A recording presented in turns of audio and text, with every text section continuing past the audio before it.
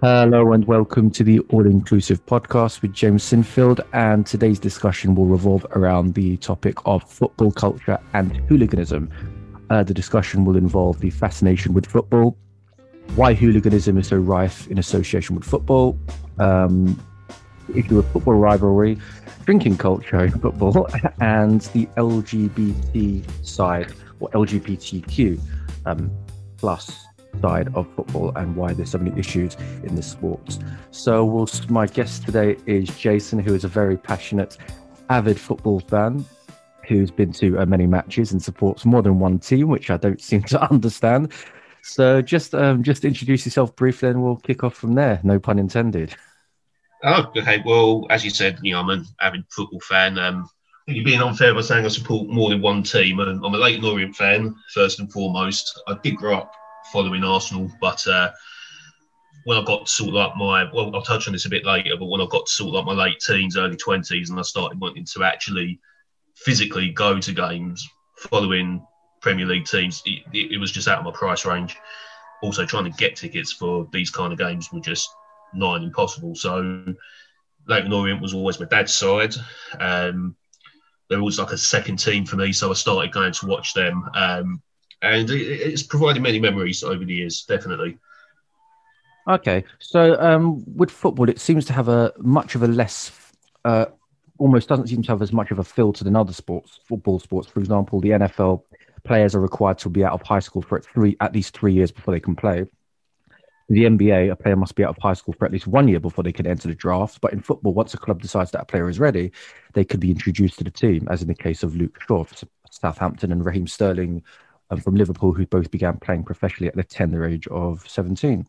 So, firstly, what is the fascination with football and why does it seem to surpass all other sports, if it even does? It surpasses all other sports. I mean, that's a matter of personal opinion, really.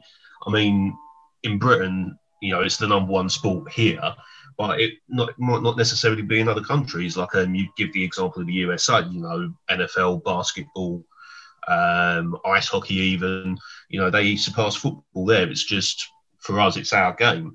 I think the fascination with it is that it's just such an easy game to play. Anyone can play it. You look at like the old stereotype of jumpers for goalposts, kids at school. What do you realistically need to play football? A couple of jumpers on the ground to make a goal. Don't even need a ball. Empty can of Coke, empty carton of drink, just kick it about. It's something that can just be done anywhere. Your front room, your back garden, in the street. Anyone can play in some way, shape, or form, and I think it's that ease that is the appeal, and that it's also a very working class sport as well. Even though it has its origins in sort of like the public schools of the 1800s, like of Eton and whatnot, it's almost like the quote posh sport is rugby, and the working classes took association football, which then becomes soccer, as some countries call it. It's just something that's been picked up by the working classes, I believe, and it's almost like it gives people an escape. So you don't have to be from a rich family if you're an amazing footballer. You can be like a poor kid from Brazil or Senegal or poor African country, and your skill can take you out of that life, if you know what I mean. As in Gabriel Jesus, I think that's his name. That Brazil came from a favela in Brazil. Yeah, I'm sure. Having studied, Brazilian players did. They played in the favelas in Brazil. A lot of them didn't even have boots.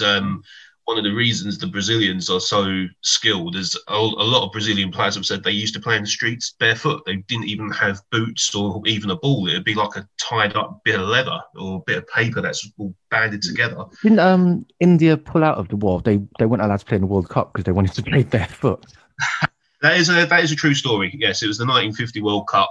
India did qualify and they wanted to play barefoot. I think they were allowed to play one game, and I'm not too 100% with the history of it, but they pulled out because they weren't allowed to play barefoot. But that was like a cultural thing at the time. Okay. I mean, look, we all think, football seems to rouse much more conversation than, you think golf and people just automatically think golf is just a very dull and very boring sport to watch and play. And same with cricket. I mean, cricket is a completely horrible game to play. It's so dull. It's so boring to watch, but people rave over it. So, I mean, what are these? These are quite British sports as well, and even bowls and indoor sports. Leave It's like darts. cricket, James. I mean, even cricket has a very avid following. The British team, they have a very avid group of followers. They go by the name of the Barmy Army, and they follow the English side worldwide. Okay, it's not, you know, I find as I'm getting older, I'm kind of developing more of an appreciation for cricket. Oh God! But you know, it's horses for courses, really. I think football just the way the game is played and the way it is just invokes emotion in people. It can, you know, people can go from ecstasy to agony in seconds. You know, if you take, say, for example, you've got a cup final and it's for example, the World Cup. Let's use the 1994 World Cup final as an example between Italy and Brazil, which finished as a draw and went to a penalty shootout. You know, the last penalty, Roberto Baggio, and he misses. You know, in that second, you know, it's just that balance. And, you know, it's just those fine margins. It reminds me of the Gareth Gate missed penalty and the abuse that he got for that. God's sake, so graceful. Yeah, I'm sure we will touch on a lot of that shortly as well. Yeah, Pete, that's the other thing. Some people can't control their emotions when it comes to things like that. I mean, back then, Gareth Southgate, he missed that penalty, as you said. He was lampooned and ridiculed in the national press, but can you imagine if social media was about back then? Oh, God. That was 1996, so 25 years ago. You know, yeah, makes me very old to say that. But can you imagine if Facebook and Twitter were about then? Same with 1990, David Batty missed that penalty for England against Argentina. The level of abuse probably would have been multiplied. I was going to mention something. I think it's also to do with the fast-paced nature, because I believe in 1992, the FA introduced they banned the back pass to the goalkeeper. So if you pass back to the goalkeeper, he couldn't pick it up. So it encouraged a bit more fitness levels, and that actually made a massive difference. So there's always been little tinkering with the rules and whatnot. There's always been some sort of like the offside rule changed. I think it was back in the early 80s. You know, they've always played with the offside rule to encourage attacking play. And yeah, I mean, like, it's the fast nature of it, and also the fact that it's a form of art. I mean, this is another issue it's been playing on my mind. I mean, this is why I don't wear my West Ham shirt anymore, because people are so passionate and emotional. So why is it that people claim teams that have no relevance to their residents? So you have someone who supports Liverpool, but they have no association with that area. I think there's various reasons, really. When it comes to, like you say, there's people that might support teams in other cities or even in other countries. And there may be some sort of vague connection. Like they'll say, oh, well, my dad's brother supported it and he brought me a program when I was 5 and I fell in love with it there. Something like that. It could be something as simple as, like, for me, I started following Arsenal as a child because up until that point, I didn't have the slightest clue, really. But it was the first team I saw play on the telly. And I was like, oh, I like this. I'll take them as my team. It was as simple as that. It could be you read an article, and also for some sides which are more successful than others, you might hear about them more. So a child will be more inclined to follow a side they're hearing about that's winning things than say, glory hunters. Yeah, people say glory hunters. In some cases it's fair, in some cases it's not. If you're changing teams constantly, then yes, you're a glory hunter, but you know that's kind of frowned upon. Yeah, but you get fans that are armchairs fans, and they've never been to a football game in their life, and they don't place any bets. They have it's just they support team in the name of supporting the team. It's just claiming brownie points when their team wins the FA Cup. Armchair fan that sits at home watching the sky, doesn't go to the games. Look, you know, going to an actual game is a completely different experience, and you get to make your own judgments as well, because if you watch a match on the telly, if you've got the commentators on, you almost find yourself following the narrative that they're saying. It might not necessarily be right, a pundit might have one view of something and you might have another. Some might see a particularly bad tackle as being a red card and a sending off the fence, when another will be like, well, no, that's not. There's a lot of subjective views, but you go to a game, you immerse yourself in that experience, you make your own decisions. It is completely different. Fair enough. I mean, I just completely washed my hands of football a couple of years ago because, like I say, I couldn't wear my shirt if I was to go away somewhere else because people see a shirt and just kind of, they'd just see the claret and blue and just forget everything else. And I do get that. I mean, like I say, I started following Leyton Orient towards my end of my late teens. We'll be speaking more about Orient and going and where we've been. But one thing, when we go to away games, me and my friends, we never wear colours, we never wear shirts because you don't want to stand out in a foreign city. Hooliganism is not dead. It is still there, and it's a lot better than it was, but there's still pockets of people, and you don't want to say go to a pub in Sheffield, for example, wearing a shirt of your side because you instantly stand out.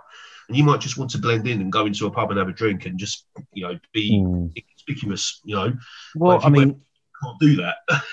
I mean, when West Ham, because I'm based in East London, West Ham used to play in Upton Park, and pubs used to put a sign on the door saying no away fans because they just didn't want the shit, which is quite a good segue.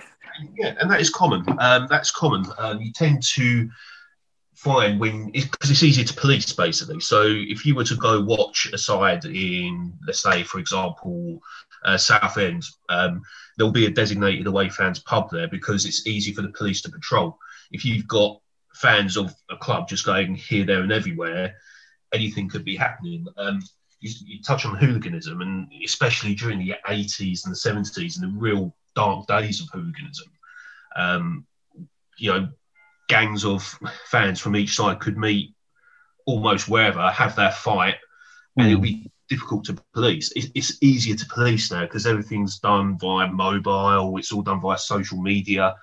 My understanding is that it's organised almost like with military precision. If people want to do that kind of thing properly, they have to find somewhere to go far away, have their tear up, and they're in and out in like 60, 90 seconds. It's easy to police now.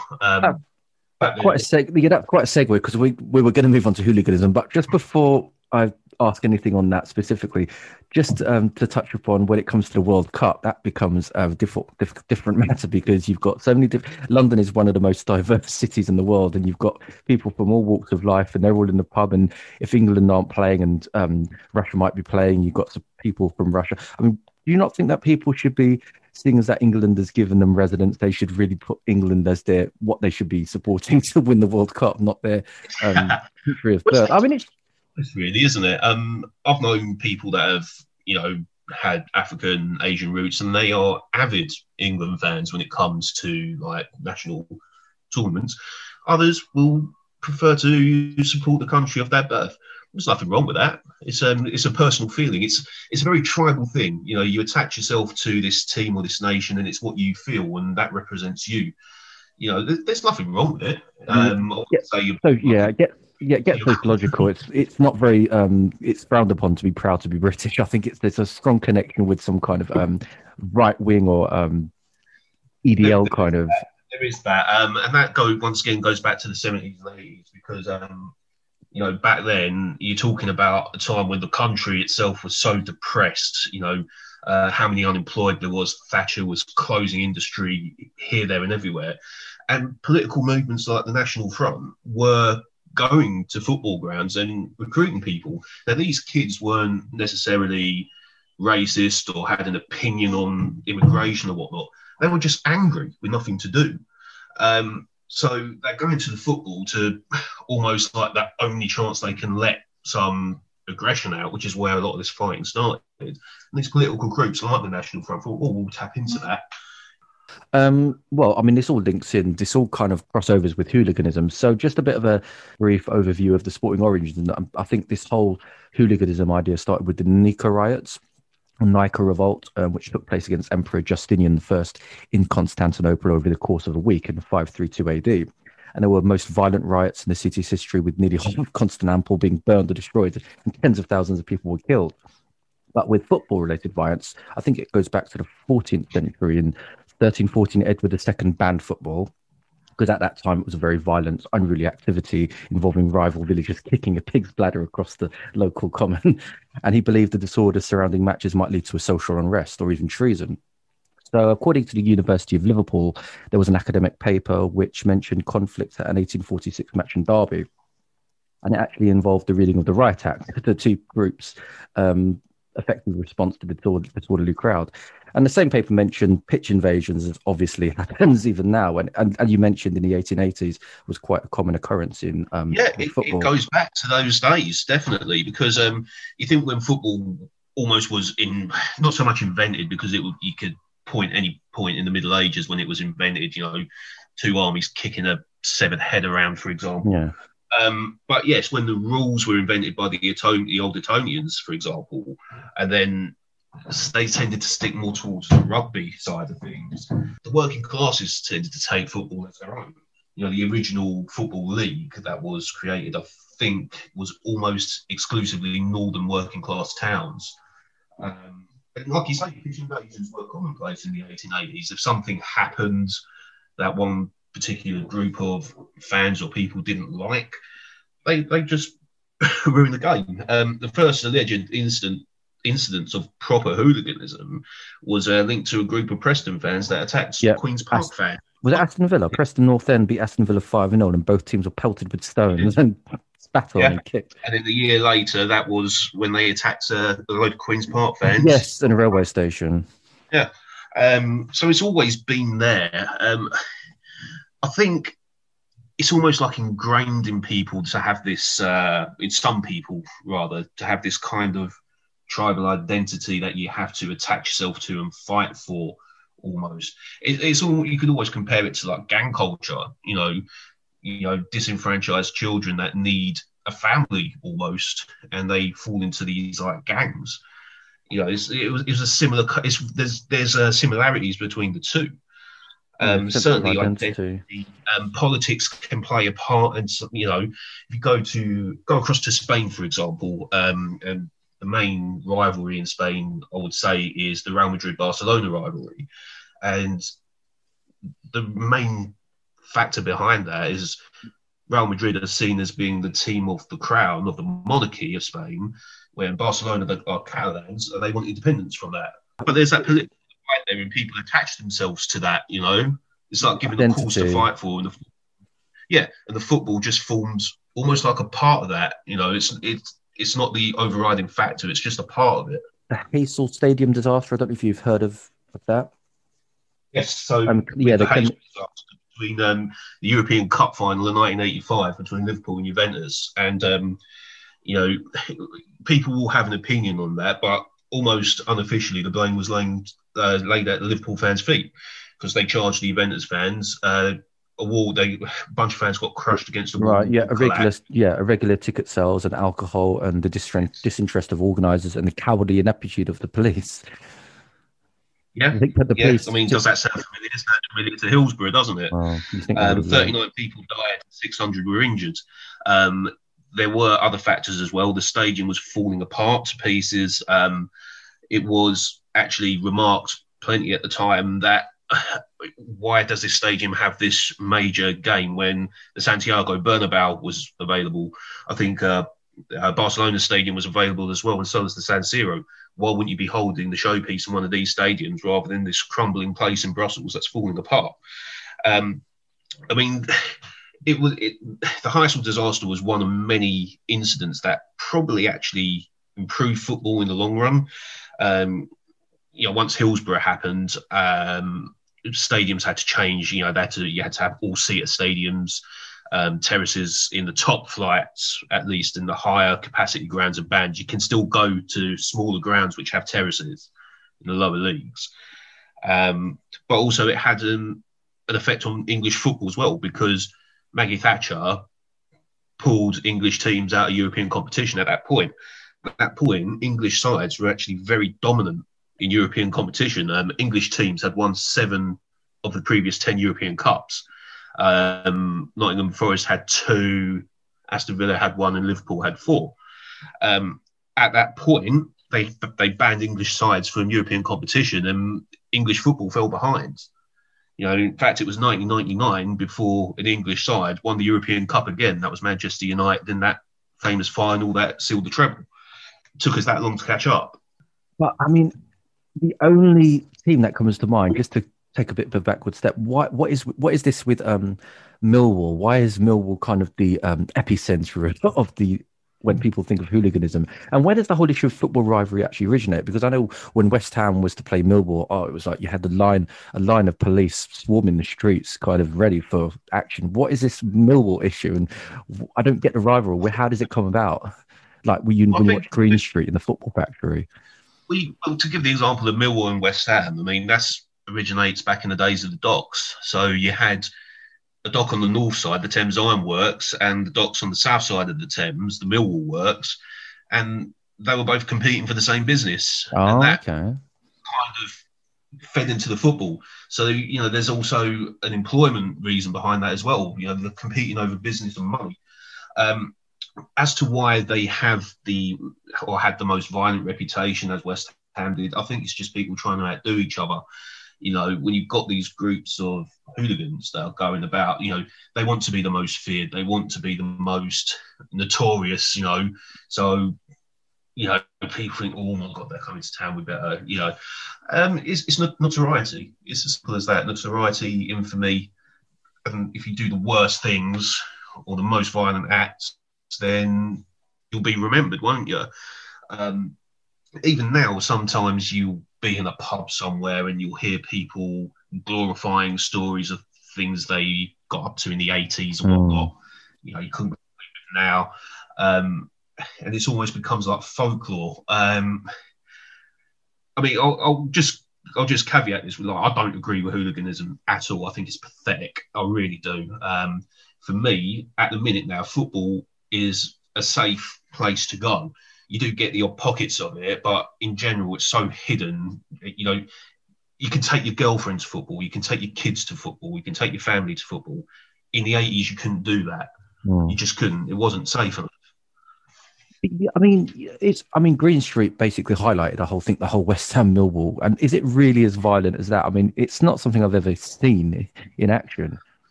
Well, that is a particularly bad rivalry, and yes, it is. The last time they played each other, I believe it was 2010, and it was a League Cup game. And it was like carnage. All you've got to do is YouTube videos that people took of what was happening around the ground at that time.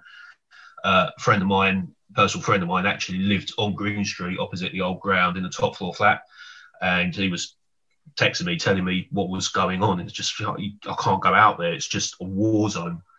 It's genuinely scary for the average person in the street. It's just that you don't get it with any other sport. I mean, you don't get kind of, having cricket fans or solo individual sports. People kind of... It does happen in some other sports. You look at the rivalry in Turkey between Galatasaray and Fenerbahce, which again is another class example where I believe it was Galatasaray are perceived as being the middle class side, and Fenerbahce are the working class blue collar team. But they've got teams in basketball, in volleyball, in handball, and there's hooliganism at these as well. Really? I know, it's just absolutely mind-boggling. But that's something that's almost like ingrained in the Turkish culture, it seems. I've been to one football match, and it was when West Ham played Sunderland and Steve Bruce was the manager, and it was just absolutely vile. I hated it because every time the ball came near the goal, you had to stand up, everyone standing up. And this links to my next point about drinking culture in football. I was right next to the away section, and they were just completely smashed off their face, swearing at the police, and just really. So you got drinking culture in football. Why do people have to be drunk to enjoy football? And this is not just the players. I'm sorry, not just the fans, it's the players, because you had the Arsenal Tuesday drinking club. Mm-hmm. And why footballers are becoming alcoholics. Tony Adams, Paul Merson, George Best, Paul Gascoigne, Maradona. And even English in drinking has been criticised since the 1st century AD by the Roman writer Tacitus. So I don't know what it is. I don't know if you'd attest to enjoying quite a very strong beverage at 11 o'clock in the morning. Well, I won't confirm or deny it, but you don't have to be drunk and you don't have to drink to enjoy football. Of course, you don't. But once again, it's pack mentality. It's something that is associated with going to the pub with your mates and what not even going to a physical game. You can go there and there'll always be a game from somewhere in the world on the telly in a pub anywhere. It just will happen, and it just kind of joins people. It is a game that is linked to the working class pubs. There's no other way about it, really. I don't think people have to be drunk to enjoy it. I think people just do. They just let go. It's almost like a release. It's an easy correlation to make. I think you can't actually drink during the match, but you can drink in the interval. Yes, not half time. Sorry, the interval. Yeah. No, a lot. You're not allowed to take intake alcohol in the ground itself. A lot of places will have a licensed area, like a bar, which you can visit before half time or after the game. But most people just go to the pub before and after. From my experience, anyway. You can't take alcohol into the stands. It would just be, I mean, you see how some people behave in some kind of. Oh yeah, I mean, players are still getting pelted with all kinds of projectiles. Coins, lighters. I mean, stewarding today is so much better. It goes back to the point I made before, because it is so much safer to go watch football now compared to what it used to be once upon a time. I mean, you hear horror stories of people that went to places in the 80s, grounds like Stamford Bridge, and I've told stories about darts flying above their head, pool balls that people have taken from pubs, throwing them at, and you treat people like caged animals, they're going to behave like them. But the Hillsborough disaster eradicated people being fenced in, and for people's own safety more than anything. And it's something that has worked. I think it does attract at times a type of person that will behave that way regardless, and it just gives an excuse. Well, I mean, this is something that I mentioned in the last episode on Black Lives Matter, when people don't really give a damn about the cause. They just want to use the movement as and the chaos to just go absolutely apeshit. Completely. And it's, when you think about the era of films that came out sort of like the early part of the 2000s, that were almost like glorifying hooligan culture. You gave the example of Green Street, also The Football Factory, starring Danny Dyer. Almost made it made it look dangerous, but also almost tried to give it like a comedic kind of twist, and like, it's all a bit of a laugh, it's just banter kind of thing. But people can cross these paths. If you've got 50, 40-something-year-old blokes absolutely beating the you-know-what out of each other, if you're a young mum walking with a pram by that, you're going to be terrified. I mean, it's not just the fans. I mean, like the players I mentioned. I mean, Tony Adams, Paul Merson. I mean, it's not a career that really lasts very long, because as soon as you kind of hit mid-30s, you're kind of out of your prime. And if you don't do punditing or some kind of commentary, then you end up kind of just drinking your life away, as so many footballers do. Problem is now, I don't think you can get away with that anymore, because the level of performance you need to perform at the top, at the pinnacle, you can't drink. It's as simple as that. You can't imbibe things like whatever recreational drugs, like you say. Maradona was famous for having a cocaine problem. Paul Merson came out as a gambling addict, cocaine. Tony Adams and the drinking culture, as you say, the famous Tuesday Club. A lot of it did come down to boredom for these guys as well, because your life is regimented. You're literally just training game, and they had a period of 3 days, which is why they went out on a Tuesday. Be ready for the Friday to get whatever it was out of their system before the match on the Saturday. And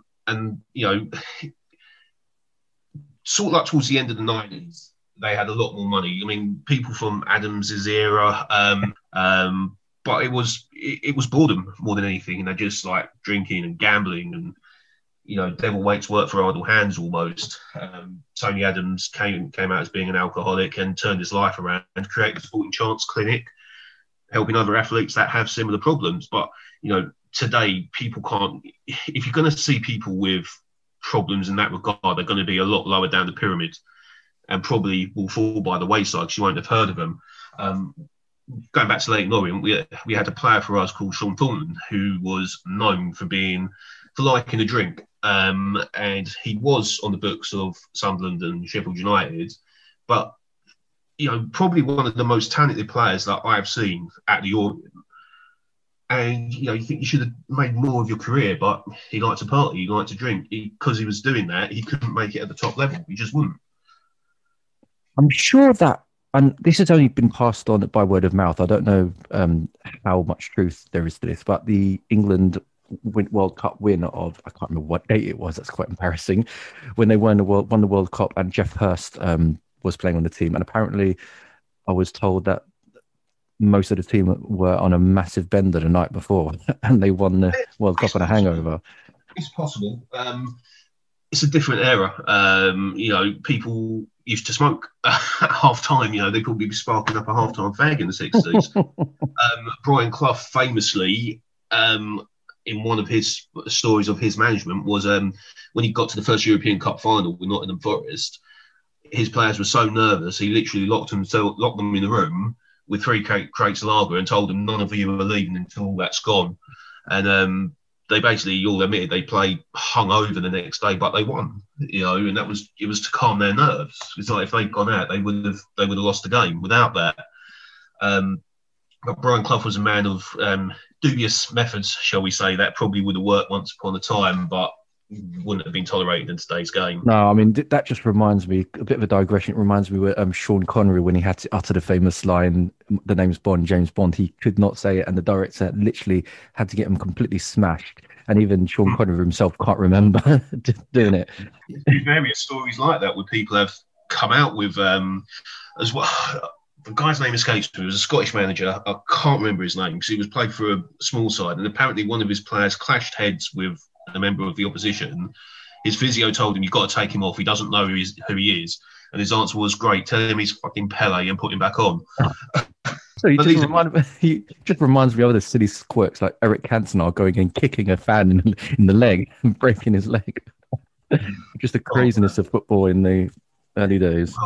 Yeah, that incident was something else. I mean, it's something that you just don't really see where a player will attack a fan. I mean, Cantona was a notorious hothead anyway. He was just a lunatic. And this guy claims he was saying something along the lines of, off you go, Eric, it's an early bar for you. It's like, well, if you actually see the footage and the lip reading, it's a little bit stronger than that. He just lost it. It got banned for 8 months, I believe. People go to these grounds, and I'm sure we'll be touching on this shortly with a couple of the other subjects you wanted to bring up, but people go to these grounds and feel that because they pay their money for their ticket, they can say what they want to the players on the pitch with no recourse or kind of consequence, which is wrong. I mean, I've heard some absolutely disgusting things being chanted at players, and as soon as someone turns around and gives it a bit back, they're offended straight away. Oh, what's he doing? How dare he say that to me? I pay your wages and all that kind of stuff. And you're just like, mate, grow up. It's almost like a heckler at a comedy club, which you don't really, and sometimes the comedian completely owns the heckler and just... Some of it's clever. Don't get me wrong. You hear some chants, some of it is clever and it is funny, but some of it is just in bad taste. Main incident that comes to mind was the one people used to sing at David Beckham about Posh Spice and... where she which particular orifice she likes to have sex in, that's the man's wife at the end of the day, isn't it? You don't go. That's the price of being in the public eye, really. I mean, it is, and the thing is, you've got to maintain such composure and do your job and play the game as a professional in the face of all this vitriol at times. You've got to be a strong personality to handle that. And then that goes back to what you're saying about the drinking culture amongst players and some drugs and gambling. And some people use it as an escape too. Yeah, something to do on their Saturday morning. You think now, like you're saying about Twitter and Facebook, right? If you're a footballer and you know you've had a bad game, say you got sent off or you scored an own goal or something, the last thing you want to do is go on Twitter because you could just imagine the cesspit, It's quite it was quite just a bit of a digression. It was quite good that the Black Mirror episode made a very, very good story on the whole trolling culture. I think it was one with Hated in the Nation, where all these trolls that voted for the death of a particular person, they got their comeuppance in the end. And they did, yeah. So I mean, just don't say if you've got nothing nice to say. It just goes to the old saying, just don't say anything at all. Just wanted to point out something else. Should high-profile players such as Marcus Rashford use his influence to change attitudes in respect to LGBT and other issues surrounding football, as opposed to children eating a better school meal?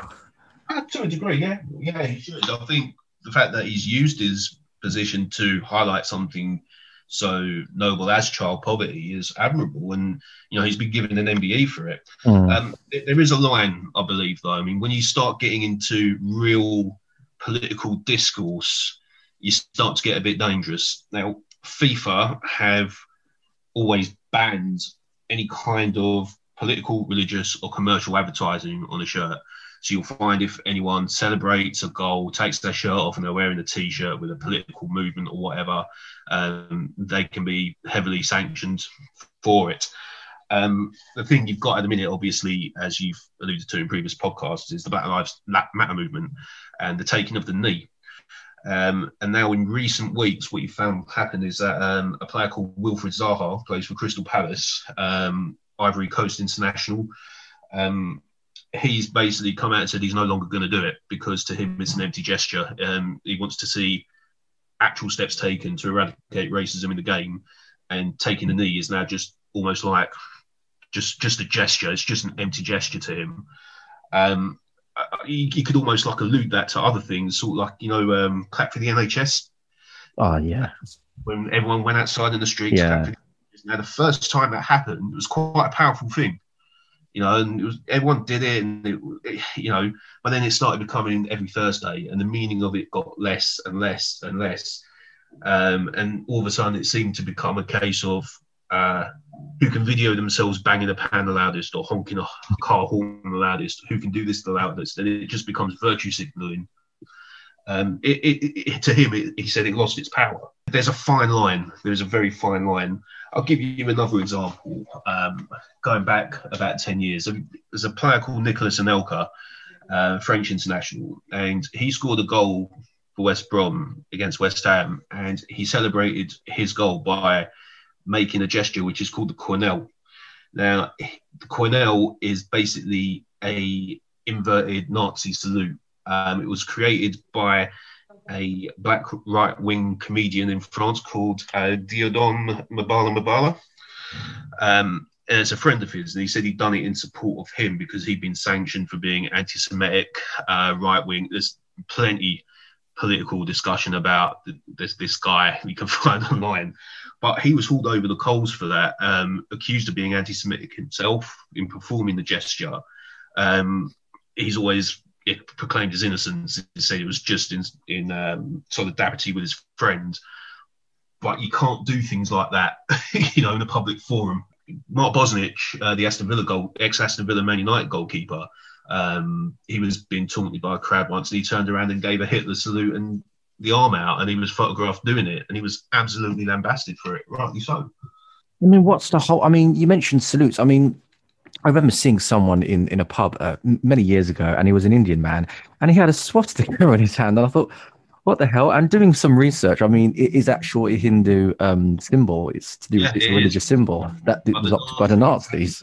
It was adopted by the Nazis, and the spokes were actually the other way around. So if the spokes are the other way around, it's as you say, I think it's a Hindu symbol of peace. Yeah. No one would ever associate with that. And no one would ever say, well, the spokes are the other way around, so that's a peace symbol, not a swastika.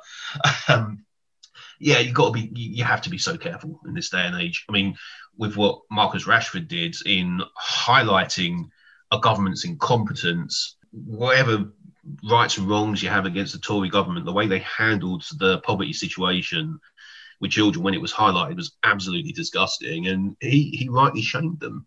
Yeah, yeah, because that will be quite a digression. It's just one last thing you mentioned. I've wanted to touch on this before, and about Marcus Rashford getting an MBE, and I forget the order of the whole titles: CBE, Commander of the British Empire, then you've got Member, and then you've got Order, and I'm not sure.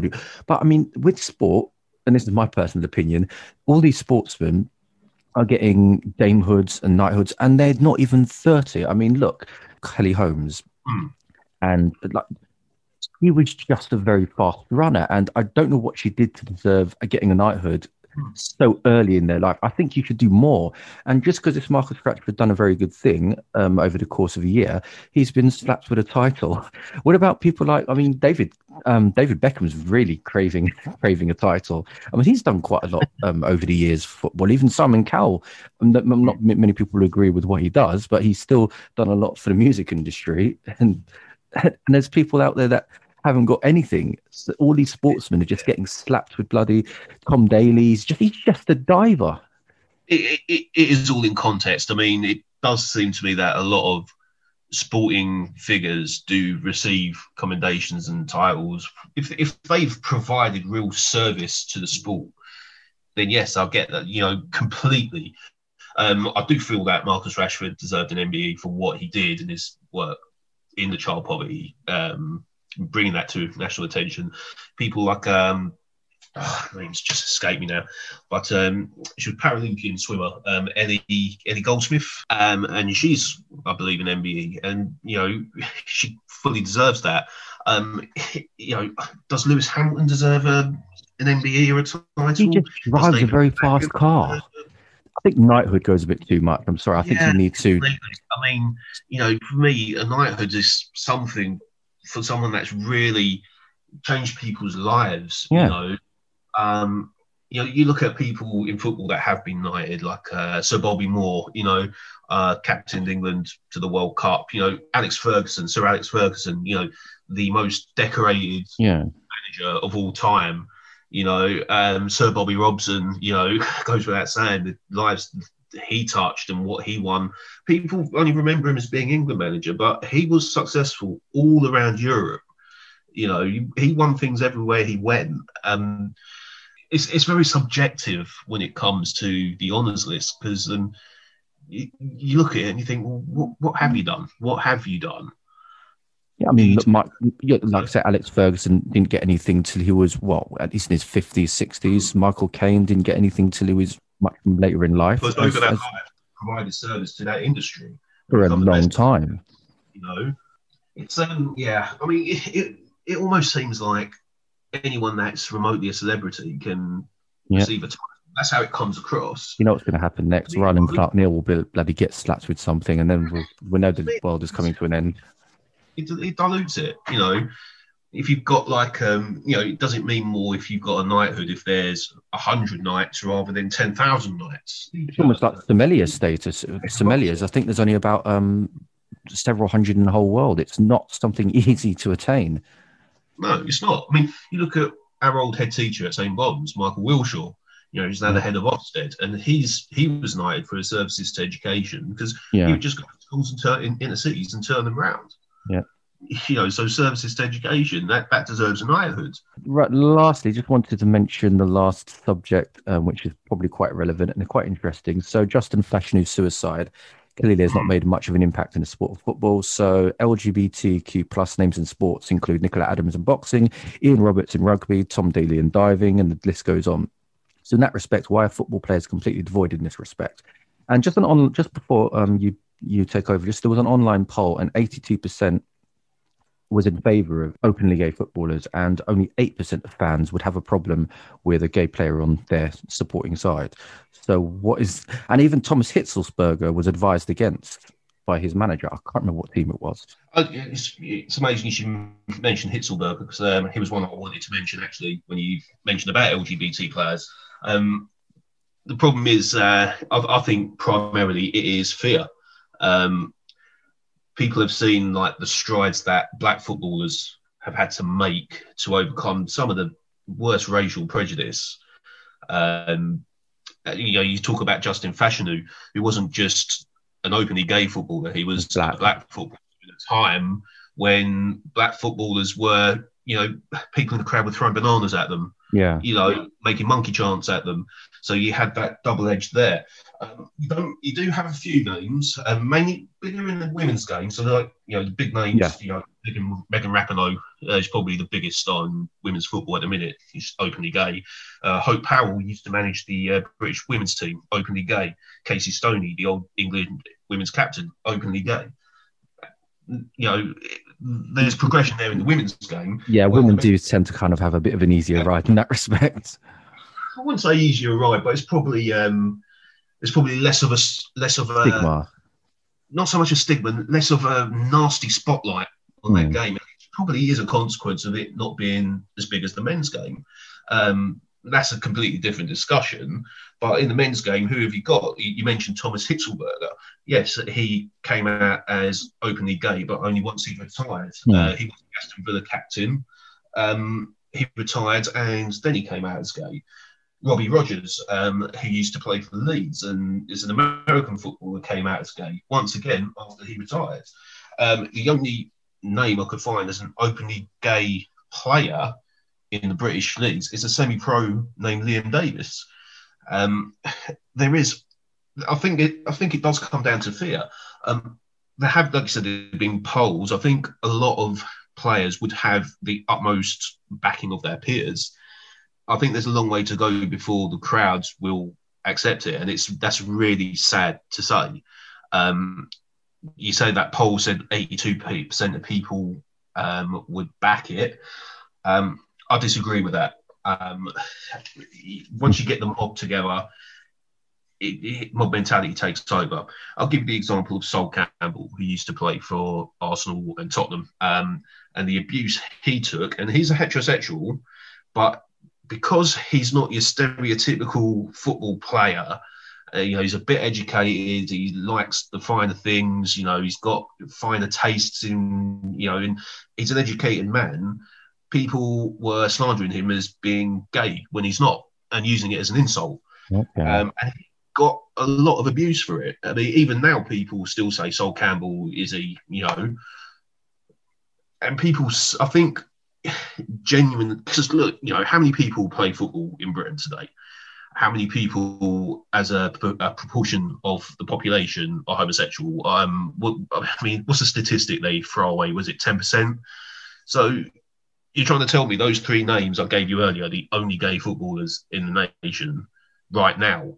There's plenty more, but they're just too scared to. Yeah. And it's going to take one person to be brave enough to come out and say, do you know what? I don't care. This is me. And take that vitriol, which will come, sadly, to pave the way for others.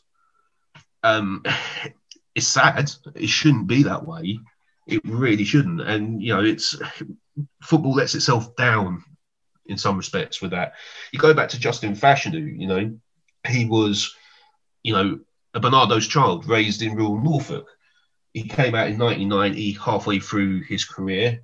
He was the first £1 million black footballer, when Nottingham Forest signed him from Norwich.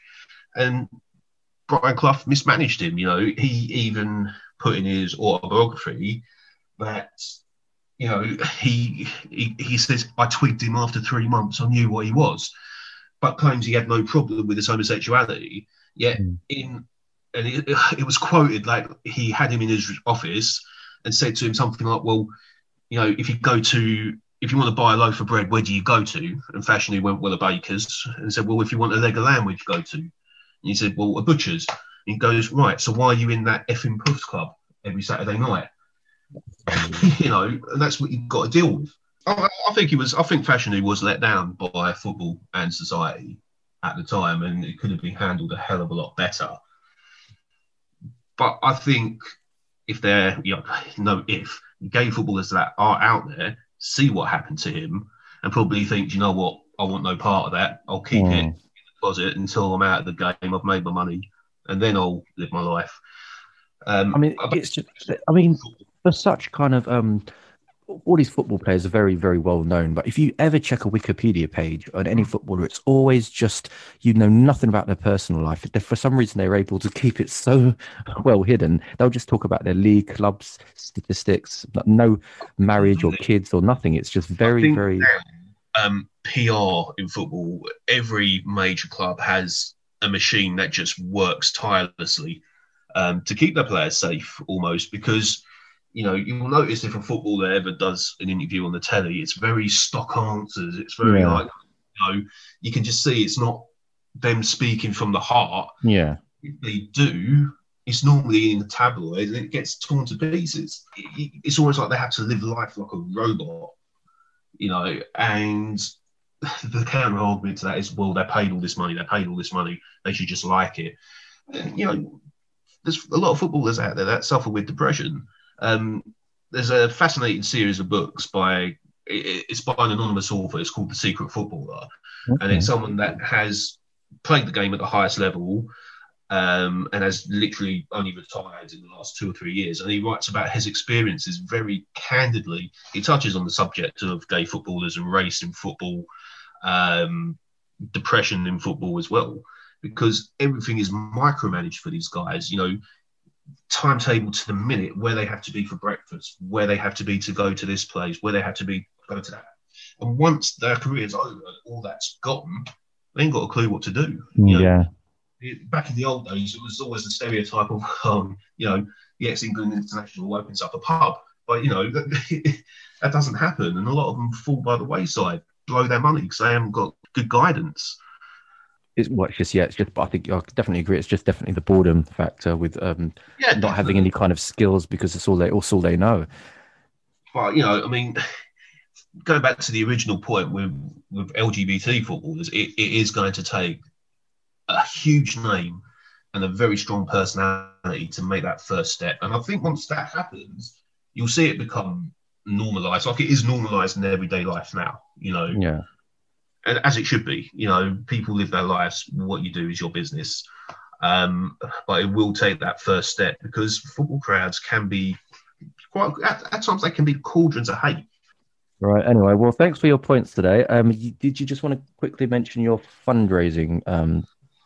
Yeah, so basically, I'll talk about Leyton Orient. You know, I talk about my good friend Dave Thompson, who I was introduced to by my friend Joe.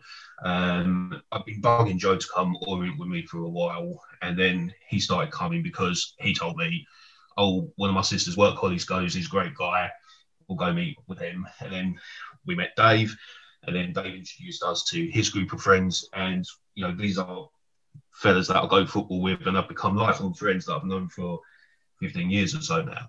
You know, they took us to away games, home games, you know, and the football's almost secondary, you know what I mean? It's just a group of lads going around the country, having a laugh, spending time together, you know, and just enjoying trips away. And the football was almost like a distraction of it. The reason I wanted to mention Dave is that sadly he passed away 2 years ago. He literally was a healthy 38-year-old man. He suffered a cardiac arrest in the night. He went to bed and never woke up. It turned out that there were various problems with his heart, where his heart hadn't developed properly, and these were never picked up.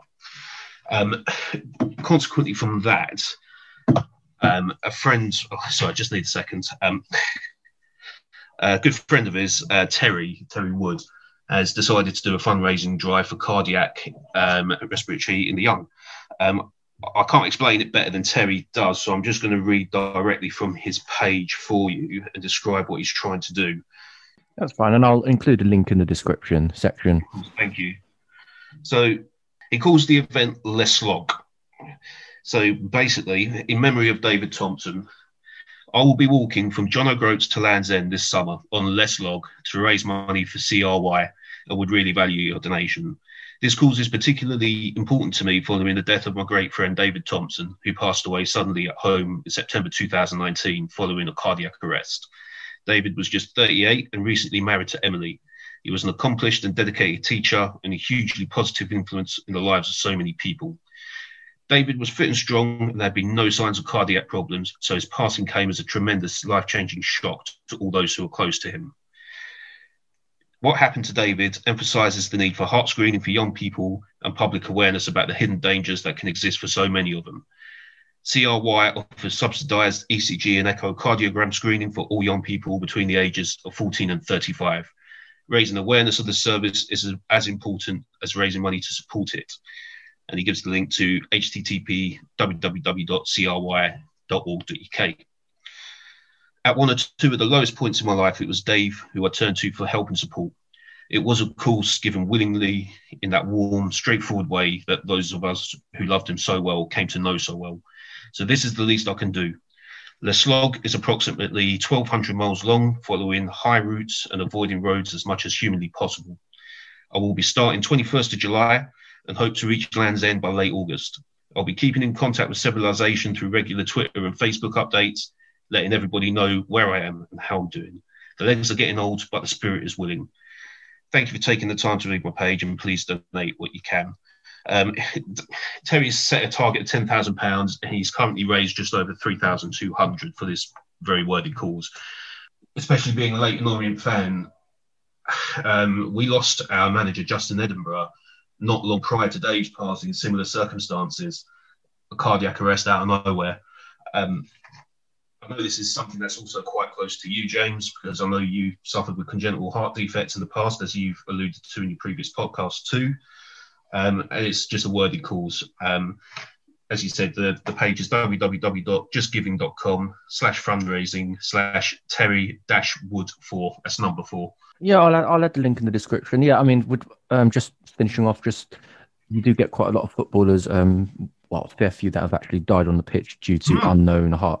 I think there was one that didn't die. He was resuscitated on the pitch and had. That's the one, yeah. So it's. I was actually watching that game on the telly. We were actually down at the Orient, and that was on the TV when we were in the bar afterwards when we were watching that. And when that happened, it was just like deathly silence fell upon the whole place. It was like, this is something really serious, and the fact that the guy survived was a miracle. There was a doctor in the stadium that was actually a heart specialist that got to him quick, and they literally physically massaged his heart for 45 minutes to keep him alive.